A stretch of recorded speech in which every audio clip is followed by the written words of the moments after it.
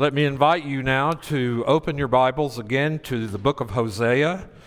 And today we're in chapter 2, beginning at verse 14, and I will read some selections from the rest of the chapter.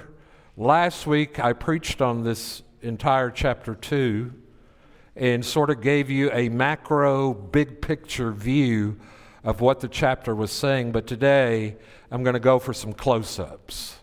I'm going to zero in on and focus on some verses that I think have such potency and beauty that they have refreshed my soul and encouraged me, and I want to, of course, preach that to you.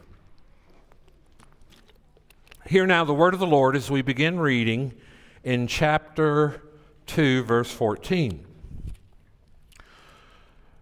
And when you read the therefore in the Bible, it is always a good question to ask yourself, what is the therefore? And so let me look back up at chapter 13, because you won't get the drama of verse 14 until you see something of the nature of what comes before. God has had it with Israel. He is, for all practical purposes, the northern kingdom.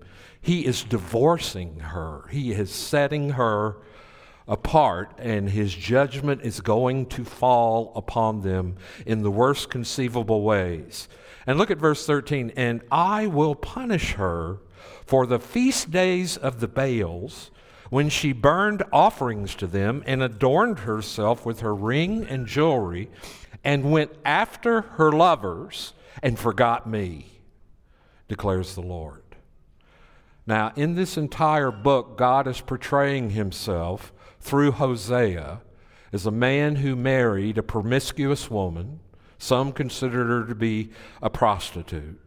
And so this is where, through Hosea, God reacts to the lifestyle of unfaithfulness and her whoring after or going after other lovers and forgetting him. And so verse 14 begins, therefore, behold, what you would think would come next is this: I'm going to crush her. I'm going to grind her into powder. I am absolutely going to chew her up and spit her out. Lights out, it's over, she's done. But that isn't what it says, does it?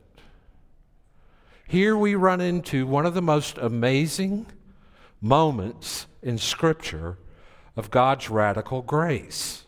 Therefore, behold, I will allure her. I will entice her. I will woo her and bring her into the wilderness and speak tenderly to her. And there I will give her her vineyards and make the valley of Achor a door of hope. And there she shall answer as in the days of her youth, as at that time when she came up out of the land of Egypt. Then look with me also down at verse 19. And I will betroth you to me forever. I will betroth you to me in righteousness and in justice, in steadfast love and in mercy. I will betroth you to me in faithfulness, and you shall know the Lord. This is God's word. Let us pray. Heavenly Father, we thank you for the book of Hosea. We thank you for the life of the prophet and for the word you have revealed through him of your heart towards your people. And Lord, it is both humbling and yet exalting to read this book. And so we pray today that the Holy Spirit will help the preacher as well as the listener grasp something of the beauty and power of this word. And we pray in Jesus' name, amen. And so verse 14 begins with the word, I already told you, therefore. And it sort of has a logic to it. The word therefore introduces an action that is the logical consequence of whatever has just been described. An illustration might help. Let's say you walk out this morning and it's raining outside.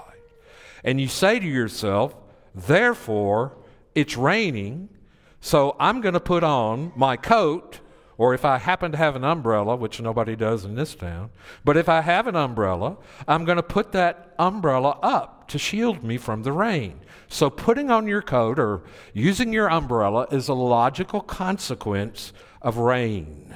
In verse 13, I already told you God had promised to punish her, who went after other lovers and forgot me. Then he says, therefore, and again, we would expect desolation and destruction. But instead, we get this. We get the counterintuitive logic of divine grace in which God's judgment becomes the occasion for his mercy. This literary device reflects reality. God's grace is surprising. It is astonishing. It is astounding. It is so unexpected. God's grace is undeserved. God's grace comes as a surprise. It is surprising because God shows grace when and where we know in our heart of hearts he should show judgment.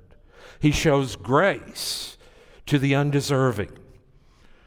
And so God gives us a picture here of his heart towards his people. But I wanted to talk today and sort of draw a circle around this idea, because you can't understand the book of Hosea without understanding what I'm about to talk about. And number two, you can't even understand your own life, your own Christian life, your own relationship with God. The good news of the gospel of Jesus Christ is better grasped and understood if you understand this concept called the covenant. And I would venture to say most people don't. Why? Because the word covenant is an archaic word. We don't use it a lot unless you're in a homeowners association in which you have covenants, codes, and restrictions, right? But we don't even use that word anymore. That word has sort of fallen out of our vocabulary. It's an archaic word, and people say, well, come up with another word. But there is no word that can come up and explain what the word covenant actually does. And if you want to understand what a covenant is, look at Hosea and his book as a living picture of the heart of God toward his wife as a God of the covenant. On the one hand, we notice as we look at the covenant that there is a language of love and intimacy wrapped up in the covenant. And you're seeing that in the passage today. You see, for example, personal pronouns. God always says to his people, I shall be what? A God? No, I shall be your God. And you shall be a people? No, you shall be what? My people. It was Martin Luther who said Christianity, boiled down to its essence, is personal pronouns, indicating a relationship of closeness and intimacy. Let's say that I'm having a conversation with you and I refer to my Pam. Well, Pam is my wife. And when I call her my Pam, what am I saying? There's a special relationship here. Or I speak of Mary, my daughter, my Mary. I often call her that. I often call Pam my Pam. Why? Because it represents a personal, intimate, one, I'm her father, the other, I'm her husband. And so they're intimate, close relationships. And so that's the nature of a covenant, at least one part of it. There is a language of that. And so when you're overhearing somebody you don't even know talk about someone as being my Johnny or my Susie, then you assume they're talking about a child or a spouse or someone close to them. And so another thing you see when you look at the covenant is not only the language of love, but also the language of law. Love and law. And that is a hard thing for all of us to totally grasp and understand. So, what is a covenant? A covenant is a relationship, but it's a relationship more loving and intimate than merely a legal contract or a legal relationship. Yet, it's more binding and enduring and accountable than just a personal relationship. The covenant is a stunning blend of both law and love. It is a stunning blend of both. It is stunning because it's a personal relationship made more loving and intimate because it is legal. Though voluntary, or through voluntary, mutual, binding promises and vows to be loving and to be faithful no matter what the circumstances, that is a covenant. Modern society really doesn't have a category for this because we build everything around the experiencing individual self and the happiness and fulfillment of the individual self.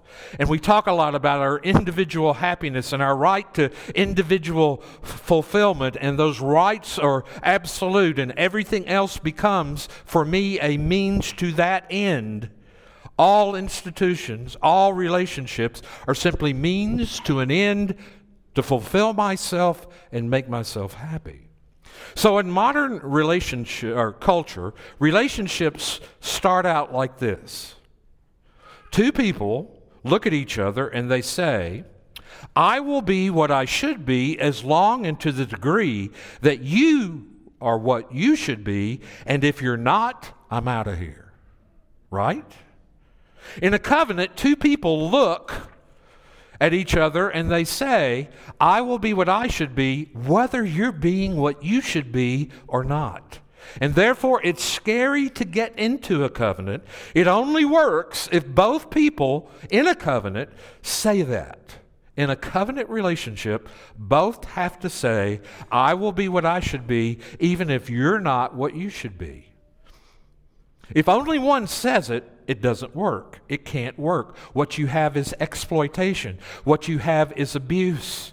If you really do get into a covenant relationship where two parties are saying, you are more important than me, the relationship is more important than my needs, I will be committed to your needs before my needs, I will be committed to the relationship even if it's not meeting my needs in the moment, I give you my independence, I give you part of my freedom as a gift of love. But if one side or the other side are both saying that, that is a far more fulfilling, far more deep and profound, far more life-changing and joyful relationship than a mere consumer relationship. Have you ever heard the statement, I love you so much because you make me feel so good? That's not a covenant. That's, I'm in it for me, and as long as you're making me feel good, I'm going to love you. But that's not what a covenant is. A covenant is something far, far more binding than that. Now, not every relationship we have is a covenant relationship. There are some consumer relationships you should have. Like, I go to the Walmart grocery store. I don't want to have a covenant relationship with Walmart. I go there because they're the closest grocery store to my house. I don't like going to the grocery store, so it's a quick thing for me to do. But I don't want a covenant relationship. There might be some wonderful people there, friendly people. But if I find a grocery store that is closer, which I haven't so far, has better prices, I'm out of there, okay? That's a consumer relationship. And plenty of our relationships are like that. I don't want to have a covenant relationship with the IRS. I'll move on. But at the other end of the spectrum, you have something called marriage and the relationships between parents and children. You have covenant relationships. And in the middle, you have various kinds of relationships like friendship. The closest friends we have are more covenantal, some of them not so much. But here's the point. If the most profound, most joyful, most life-changing, most deep and glorious relationships are covenantal relationship, then your relationship with God has to be through and through a covenantal relationship. It has to be. You know what? Till somebody explained this to me, I didn't really understand the gospel. I mean, I was a saved person. Yes. God graciously invaded me and overcame my resistance and my hard heart and drew me to himself. He regenerated me. He gave me faith. He saved me. But my understanding of the gospel was like swimming in the shallow end of the pool. And like J.I. Packer said about the knowledge of God, understanding who God is, it's shallow enough where children can play in it. It's like the ocean. It's shallow enough where children can play in it. But when you get out into the depths, it's almost bottomless. And that's how the gospel is. But if you want a deeper understanding of your relationship with God, then nothing helps it, in my judgment, more than understanding the nature of covenant. Now, here's the problem. Modern people, as I've said already, have trouble mixing law and love together. What they say is, I'm spiritual, but I'm not religious. Sociologists for years now have been finding modern people to say, I'm spiritual, but not religious. What does that mean? Well, here's what it means. I believe in God, I want a relationship with God, but I don't want to go to any institution. I don't want to go to a church, a synagogue. I don't want people to tell me what to believe. I don't want to give up my freedom. I don't want to give up my right to determine what is right and wrong for me. I'm an American. In other words, what everybody is saying is, I want a personal relationship with God, but I don't want no covenantal relationship with God. The Bible says that's impossible. God only relates in terms of covenant. Every time he relates to somebody, whether it's Adam or Abraham or Isaac or Jacob or David or Moses, it's always covenantal.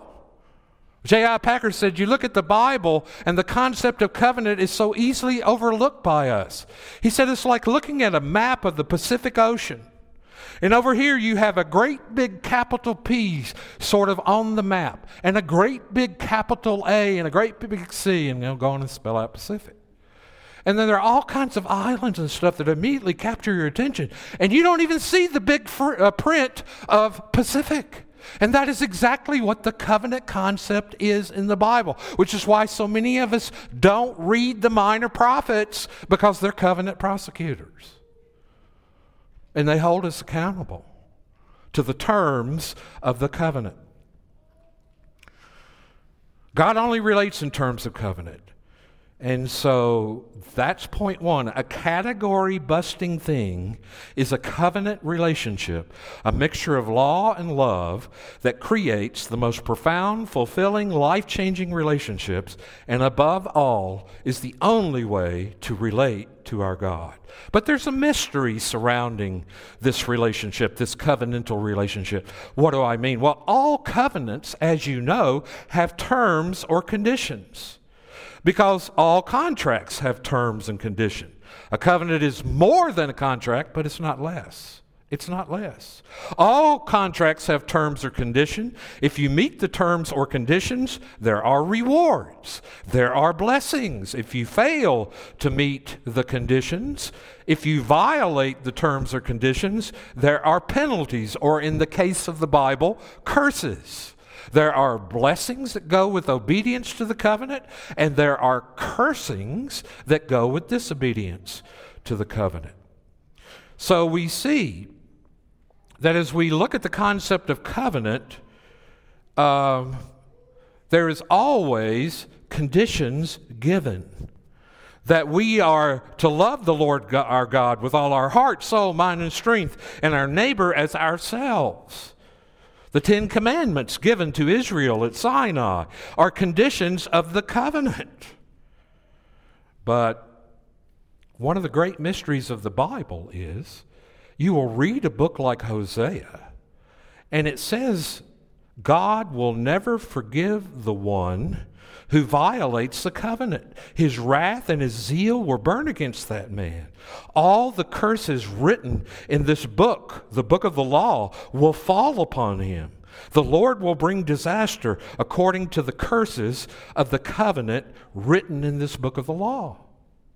Wait a minute. When you hear God say, I will never forgive you if you break the covenant, all the curses will come down on you. If you violate the covenant, then you might say, well, wait a minute. I thought, Pastor, you tell me every Sunday God is a forgiving God. And yet, of course, if he's a covenant God, what good is a covenant if you ignore the penalties and say, well, who cares? You like to sin, I like to forgive, in the world wonderfully arranged. At this point, understanding the covenant gets into the very heart of the central mystery of the Bible, and it gets to the very heart of the central message of the Bible. Because if you read the Bible, Old Testament and New Testament, on every page and in every book, not just some books, not just the Old Testament or the New Testament, but on every page in every book, you have statements like this where God says, I cannot bless disobedient people. I cannot. You must obey. I'm a just judge. I cannot wink at your sin and guilt. An earthly judge who winked at the guilty would be run out of town on a rail, and he should be. How much less can I? So you must obey. I can't overlook it. I can't bless a disobedient people. So there are hundreds of statements like that. That's why people don't read the Old Testament. It's got a lot of them. New Testament too. Hundreds of statements like that. Some of the statements say, I will never leave you, I'll never give up on you, I will accept you, I will never forsake you, over and over. Those are in the Bible too. So if you read through the Psalms regularly, you get one after the other in the same Psalm sometimes. You have God saying, I can only bless you if you do this, and other times where God says, I'm going to bless you no matter what you did. That sounds confusing, doesn't it? I had a professor years ago who said this irresolvable tension is the very plot line under all the plot lines of the Bible. So you have love on the one hand and law on the other, and there is an irresolvable, indestructible tension between the two that we will never resolve totally this side of glory. We can't do it. It is the finite grasping the infinite, the sinful grasping after the holy. So if the thing that propels the narrative of the Bible forward, because you see people and you see God's people failing and failing and failing, and then the question comes up, is God going to give up on his people and just accept whatever they do? Then what about his holiness? Or will God just give up on his people? Then what about his faithfulness? If you've never felt that tension, you hadn't read the Bible much. Let me put it to you theologically. Are the blessings of God conditional or unconditional? That's the question. Do the blessings of God come conditionally? You have to be good, you have to fulfill the covenant, or unconditionally? Doesn't matter what you do, you're going to get it anyway. Is it conditional or unconditional? The problem is the Bible over and over and over again seems to give us contradictory answers. And it's so pervasive, it's so apparently irreconcilable that almost every one of us tends to come down on one side or the other. Instead of following the biblical tension, and what do I mean by that? Most people fall into one or the other. Most people either read the Bible in what we might call a liberal way, and they say, yeah, you need to obey. Yeah, you should obey. Yeah, you should be good. But in the end, God loves everybody and will accept everybody. And you can't come down on the conservative side and you can say, well, yes, God is very loving, but in the end, you have to be good or he won't love you. Everybody comes down one way or the other that reads the Bible. Law is the reality and love is secondary. In other words, basically, the promises and blessings of God are conditional, or they say this. No, love is more real than law. Love is the important thing. The law is secondary. Therefore, believe the blessings of God are basically unconditional. So everybody, because they don't understand how to resolve this tension, at the heart of the covenant, tends to side toward either moralism, toward being Sadducees or a Pharisee, toward basically feeling like I can pretty much live the way I want to ultimately because God is going to love me anyway, or feeling guilt-ridden, condemned, walking around under a cloud of darkness and judgment, thinking to yourself, I can't live up to this tension. I can't live up. And so the Bible doesn't resolve it. All through the Hebrew Scriptures, all through the Old Testament, there's one place where God actually says in Judges chapter 2, verse 1, I said I would never break my covenant with you. Then 2 verses later he said, I also said, I will not bless you if you disobey me. Michael Wilcock, who's a commentator, wrote a commentary on the book of Judges, puts it like this. It's almost as if God is saying, I have sworn to bless you, and I've also sworn not to bless disobedient people. What is this you have done to me? And by what fearful means do you think I am to solve this situation? Well, how do you resolve it? The second half of verse 13, because the second half of verse 13 says, in Judges, that he may be your God as promised you, as he swore to your fathers, Abraham, Isaac, and Jacob. Where did God take the covenant oath? Where did God take the oath? Where did he take the oath to Abraham? It's in Genesis 15. You're very familiar probably with this passage. And if you understand what happens in Genesis 15, you'll begin to see something of this concept of the very heart of what the Bible is all about. In Genesis 15, God said to Abraham, I will bless you. But Abraham says, how do I know you will? How can I be sure? And so God says, well, here's what I want you to do, Abraham. I want you to kill some animals, and then I want you to cut the animals into pieces. And I want you to arrange the pieces in 2 rows with an aisle down the middle so you can walk through them. Now, you and I are utterly confused by God telling Abraham to do that, but he wasn't, because in those days, when a great lord wanted to make a covenant with a peon or a peasant or a lesser vassal or a servant, that's how it was done. That's how you cut a covenant. Animals were slain. Pieces were arranged. And then when the servant took the oath of loyalty to the Lord, the servant did so as he was walking between the pieces. Why? Because he's acting out the curse of the covenant. He's saying, I swear loyalty to you, O Lord, and if I do not keep my promises, may I be cut into pieces like these animals. And so Abraham figured he was arranging a situation for a covenant ceremony. And so he cut the pieces up, and he expected he'd be called to walk through, because lords never walk through the pieces. So he waited and he waited and he waited. Then all of a sudden something happened. Genesis 15 tells us that an incredible darkness came over the earth. And in the midst of the darkness was God in a theophany. And he appeared as a smoking, fiery pillar, just like Mount Sinai later on. And he passed through the pieces, and he promised to bless Abraham, and Abraham was startled. And almost every commentator who's ever tried to come to grips with Genesis 15 is startled, because what that means is God is not just saying, I will bless you, but he's promising to die if he doesn't bless him. He's promising that he himself will be torn to pieces if he doesn't bless Abraham. Well, that's amazing. Sure, it is amazing. But that's not all. Abraham had 2 shocks. The first shock was that God went through the pieces.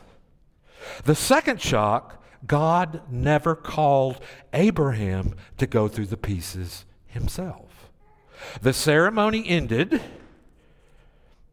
and we're told in chapter 15, verse 18, therefore God made a covenant with Abraham, but this was unheard of. It was amazing for the Lord to come and walk through the pieces, but for the servant not even to make the oath. Do you know what that means? Abraham knew what it meant. Though he didn't see how it could be, it meant that God was making promises for both of them. And he was taking the curse of the covenant on for both of them. What he was doing, he was saying, not only will I be torn to pieces if I don't keep my promise, I'll be torn to pieces if you don't keep your promise. Wow. Oh, Abraham, Abraham, God is saying, and to every one of us, O world, I bless you no matter what, even if it means my immortality must become mortal, even if my glory must be drowned in darkness, even if I literally have to be torn to pieces, and he was, because century later's darkness came down on Mount Calvary, thick darkness. And in the midst of the darkness, there was God in the person of Jesus Christ. He was literally being torn to pieces, nails, spears, thorns. Why? He was taking the covenant curse. It was Paul who said, Christ redeemed us from the curse of the law by becoming a curse for us. He redeemed us in order that the blessing given to Abraham might come to all of us through Jesus Christ. And do you know what that means? So glad you asked. Here's the answer to all the riddles. Paul says in Romans 4, this is how God can be both just and justifier of those who believe. This is the ultimate blending of law and love. How so? Don't you see? These are the blessings of God. Are they conditional or are they unconditional? And the right answer is yes. Yes. If you said yes, you passed the test. You can leave. No, you can't. You need communion. Because of the cross, Jesus Christ absolutely fulfilled the conditions of the law so that God could love us absolutely unconditionally. With his perfect life, Jesus completely fulfilled the terms of the covenant. And he earned the blessing, but with his sacrificial death, he completely fulfilled the curse of the covenant, and that leaves blessing for you and me and anyone who comes with empty hands of faith and receives it and asks for it. Our Lord Jesus Christ fulfilled the conditions of the covenant so that we could be received unconditionally. I'll never forget the first time that hit me. And I was like born again, all over again. It was a powerful moment. And I just said to myself, I have never understood that or have seen that. And all of a sudden, the Bible started making sense to me. That's what Paul is saying in Galatians 3 when he says this. If you understand this, it will lead you into a paradoxical obedience. What do I mean by paradoxical obedience? Well, when you grasp the covenant, and until you grasp the covenant, and until you grasp the gospel, I said you have a tendency to either look at the law as something you have to obey, or as God is going to get you. So either you look at the blessings of God as conditional, so you're always feeling like this. You know, I'm not living up. You always have a sense of condemnation. You basically believe God just loves everybody unconditionally, and you feel like the law is a good thing, but you don't take it very seriously. And when you understand that Jesus Christ fulfills the conditions at radical, infinite cost to himself so that we could be loved unconditionally, now what do you look at when you look at the law of God? First of all, the law of God is the conditions of the covenant, and I say I have to take this very seriously because Jesus died to fulfill this for me. And it's important. So with all my might, every day, I try to obey. With every fiber of my being, I try to obey the will and law of God and the terms of the covenant. But when I fail, and I will fail, and I do fail, I know there's no condemnation for those who are in Christ Jesus, because my obedience is a way of saying thank you to God. and it's a way of becoming like Jesus, but it is not a way of me earning my way to God. And so I can live with my failure without it devastating me. Therefore, if you understand the gospel, there's this fascinating balance in your attitude toward the law. You resist sin like crazy. You never have a sense of condemnation and despair when you fall into it. That's amazing. No one else has that kind of balance, and it leads to absolute trust. You know, it's scary to get married. I tell young couples this all the time. I said, it's a horror movie. It's a nightmare. And you know, they are so smitten and infatuated that I doubt seriously if any of them have ever listened to you're about to enter a horror movie. Two people say this, I'm going to give you everything. How do you know? How do they know about you? How do they know about you? So when two people come together and they say, I'm going to sacrifice for you. I'm going to give my life for you. I'm going to do everything for you. You're not really sure whether the person is going to do it, are you? You're not really sure. You're not even sure if you're going to do it. It's kind of scary to get married. You know, that's another sermon. But Jesus calls us into a covenant relationship, and do you know what he says to us? He says, I want to marry you. I want to come into a legally binding, intimate love relationship with me. I want to marry you, but you don't have to be uncertain because I've already taken the plunge of love. I've already gone to the mat. I've already died for you. We have to trust him. What more could anyone do for us than that? And thirdly, understanding the covenant and Jesus' part in it leads to church membership. Why? You know why? Because once you understand the gospel, accountability is not a horrible thing. In fact, you also understand accountability is good for you. And therefore, throughout the history of the Bible, you see that people who get into a covenant relationship with each other are also in a covenant relationship with God, are also in a covenant relationship with others who have that covenant relationship with God, and they're accountable to other believers. They don't just come to church like a consumer, but they covenant and they say, I'm accountable, I support, I'm responsible here. In other words, they join the church. They don't just come. Do you understand the gospel? That's one of the implications. Finally, getting serious about God. Modern spirituality gives you a wispy God who's kind of anything you want him to be. But covenant theology gives you a crunchy God. A God who is real and a God who bites back. C.S. Lewis put it something like this, and I quoted this not long ago.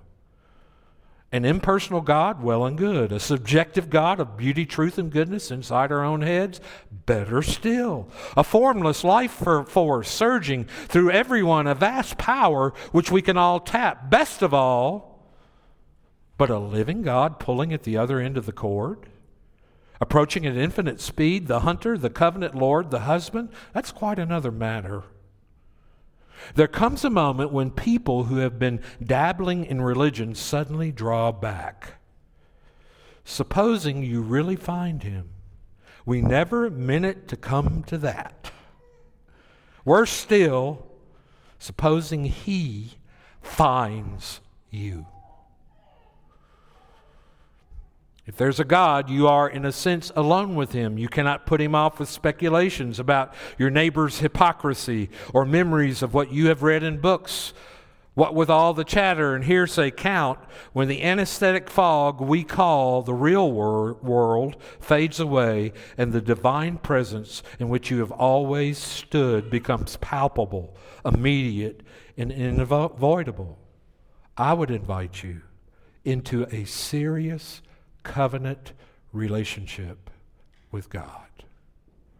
That is precisely what this book, the Bible, is about, what this particular book in the Bible, Hosea, is about. But what Hosea does is he opens his heart, the heart of God. God reveals himself toward his covenant people. And there's one other thing I want to say before I quit, and I'll say this as rapidly as I can. And I read another passage for you, and I just want to, he talks about betrothing. Not only does God go after his people, not only does he woo them, not only does he allure them, not only does he entice them, not only does he come after them, but he betroths them to himself again. And you know, betrothal is far more than what we would call engagement. It's everything marriage is except for consummation of the physical relationship. And so God has entered into this relationship with his people. And it's a perfect kind of bliss. But coming 3 times in quick succession is the word betrothed. And it gives an eagerness and a warmth to what is promised.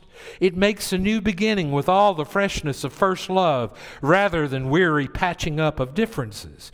And this is appropriate since the new covenant brings with it new life. Betrothal goes further than the courtship step of verse 14. It's a step that is far more decisive. And again, we've talked about that. But all betrothal involves what? A bride price, a dowry. And so you remember when David was betrothed to Saul's daughter, Michal, the barbarous price demanded of him was 100 Philistine foreskins. What a price. But in this passage, Hosea gives us 5 qualities listed here, ranging from righteousness to faithfulness, that are regarded as the bride price which God the suitor brings with him. The metaphor is imperfect, the same as the ransom metaphor in Mark chapter 10. There is no father of the bride to receive the gift, but even in literal betrothals, the bride herself is given the dowry. And certainly she is the beneficiary here. Listen.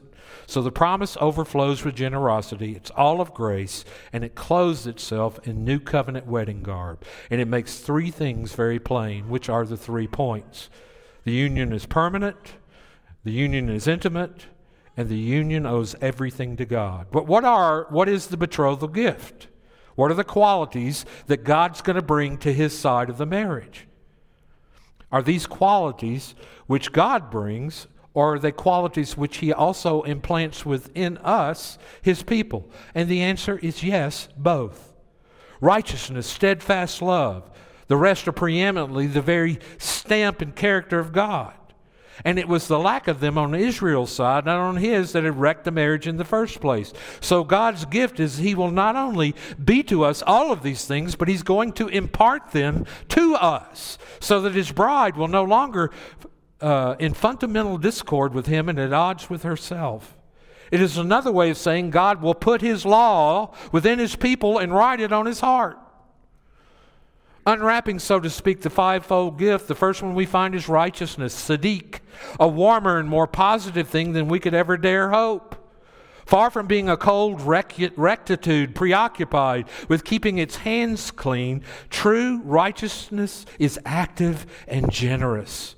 Whether it is seen in God or man, its meaning has to be found in the nature of God rather than in the customs and speculations of man. However noble and splendid these thoughts may be, God's righteousness is creative, stepping in to put the very worst things right.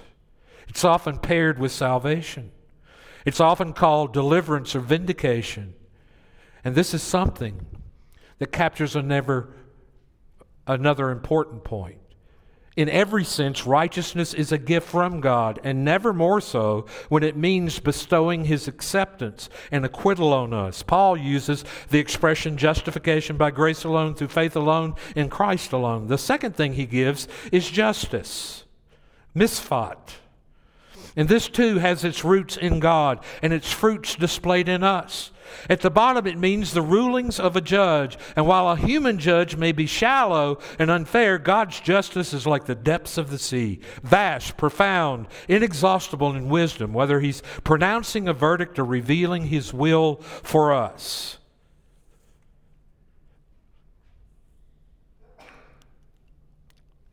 But the Lord demands in Hosea that justice and righteousness are seen not only as the Lord's demands, but also His gifts, certainly to be worked on and cultivated, but gifts nonetheless. Then He mentions steadfast love, chesed, and it might be less cumbersomely called devotion or true love, loving kindness, mercy, all of those things. It implies the love and loyalty which partners in marriage or covenant owe to one another. And so it has special relevance to Hosea. He had been denied that by Gomer, but it's God's bridal gift. He gives it to His people. The fourth word is mercy, heartfelt compassion. The names of the children speak of them. Lo Ruhamah, not pitied, becomes, on the other hand, pitied. But once again, the dowry cannot make a message unless it also works an inward miracle. The people seen in chapter 4 treat compassion only as weakness unless they're given a heart for it. And Zechariah showed just what they had thought of justice, steadfast love, and mercy. The heart of stone would never warm towards God or man. Finally, faithfulness. And this is the key.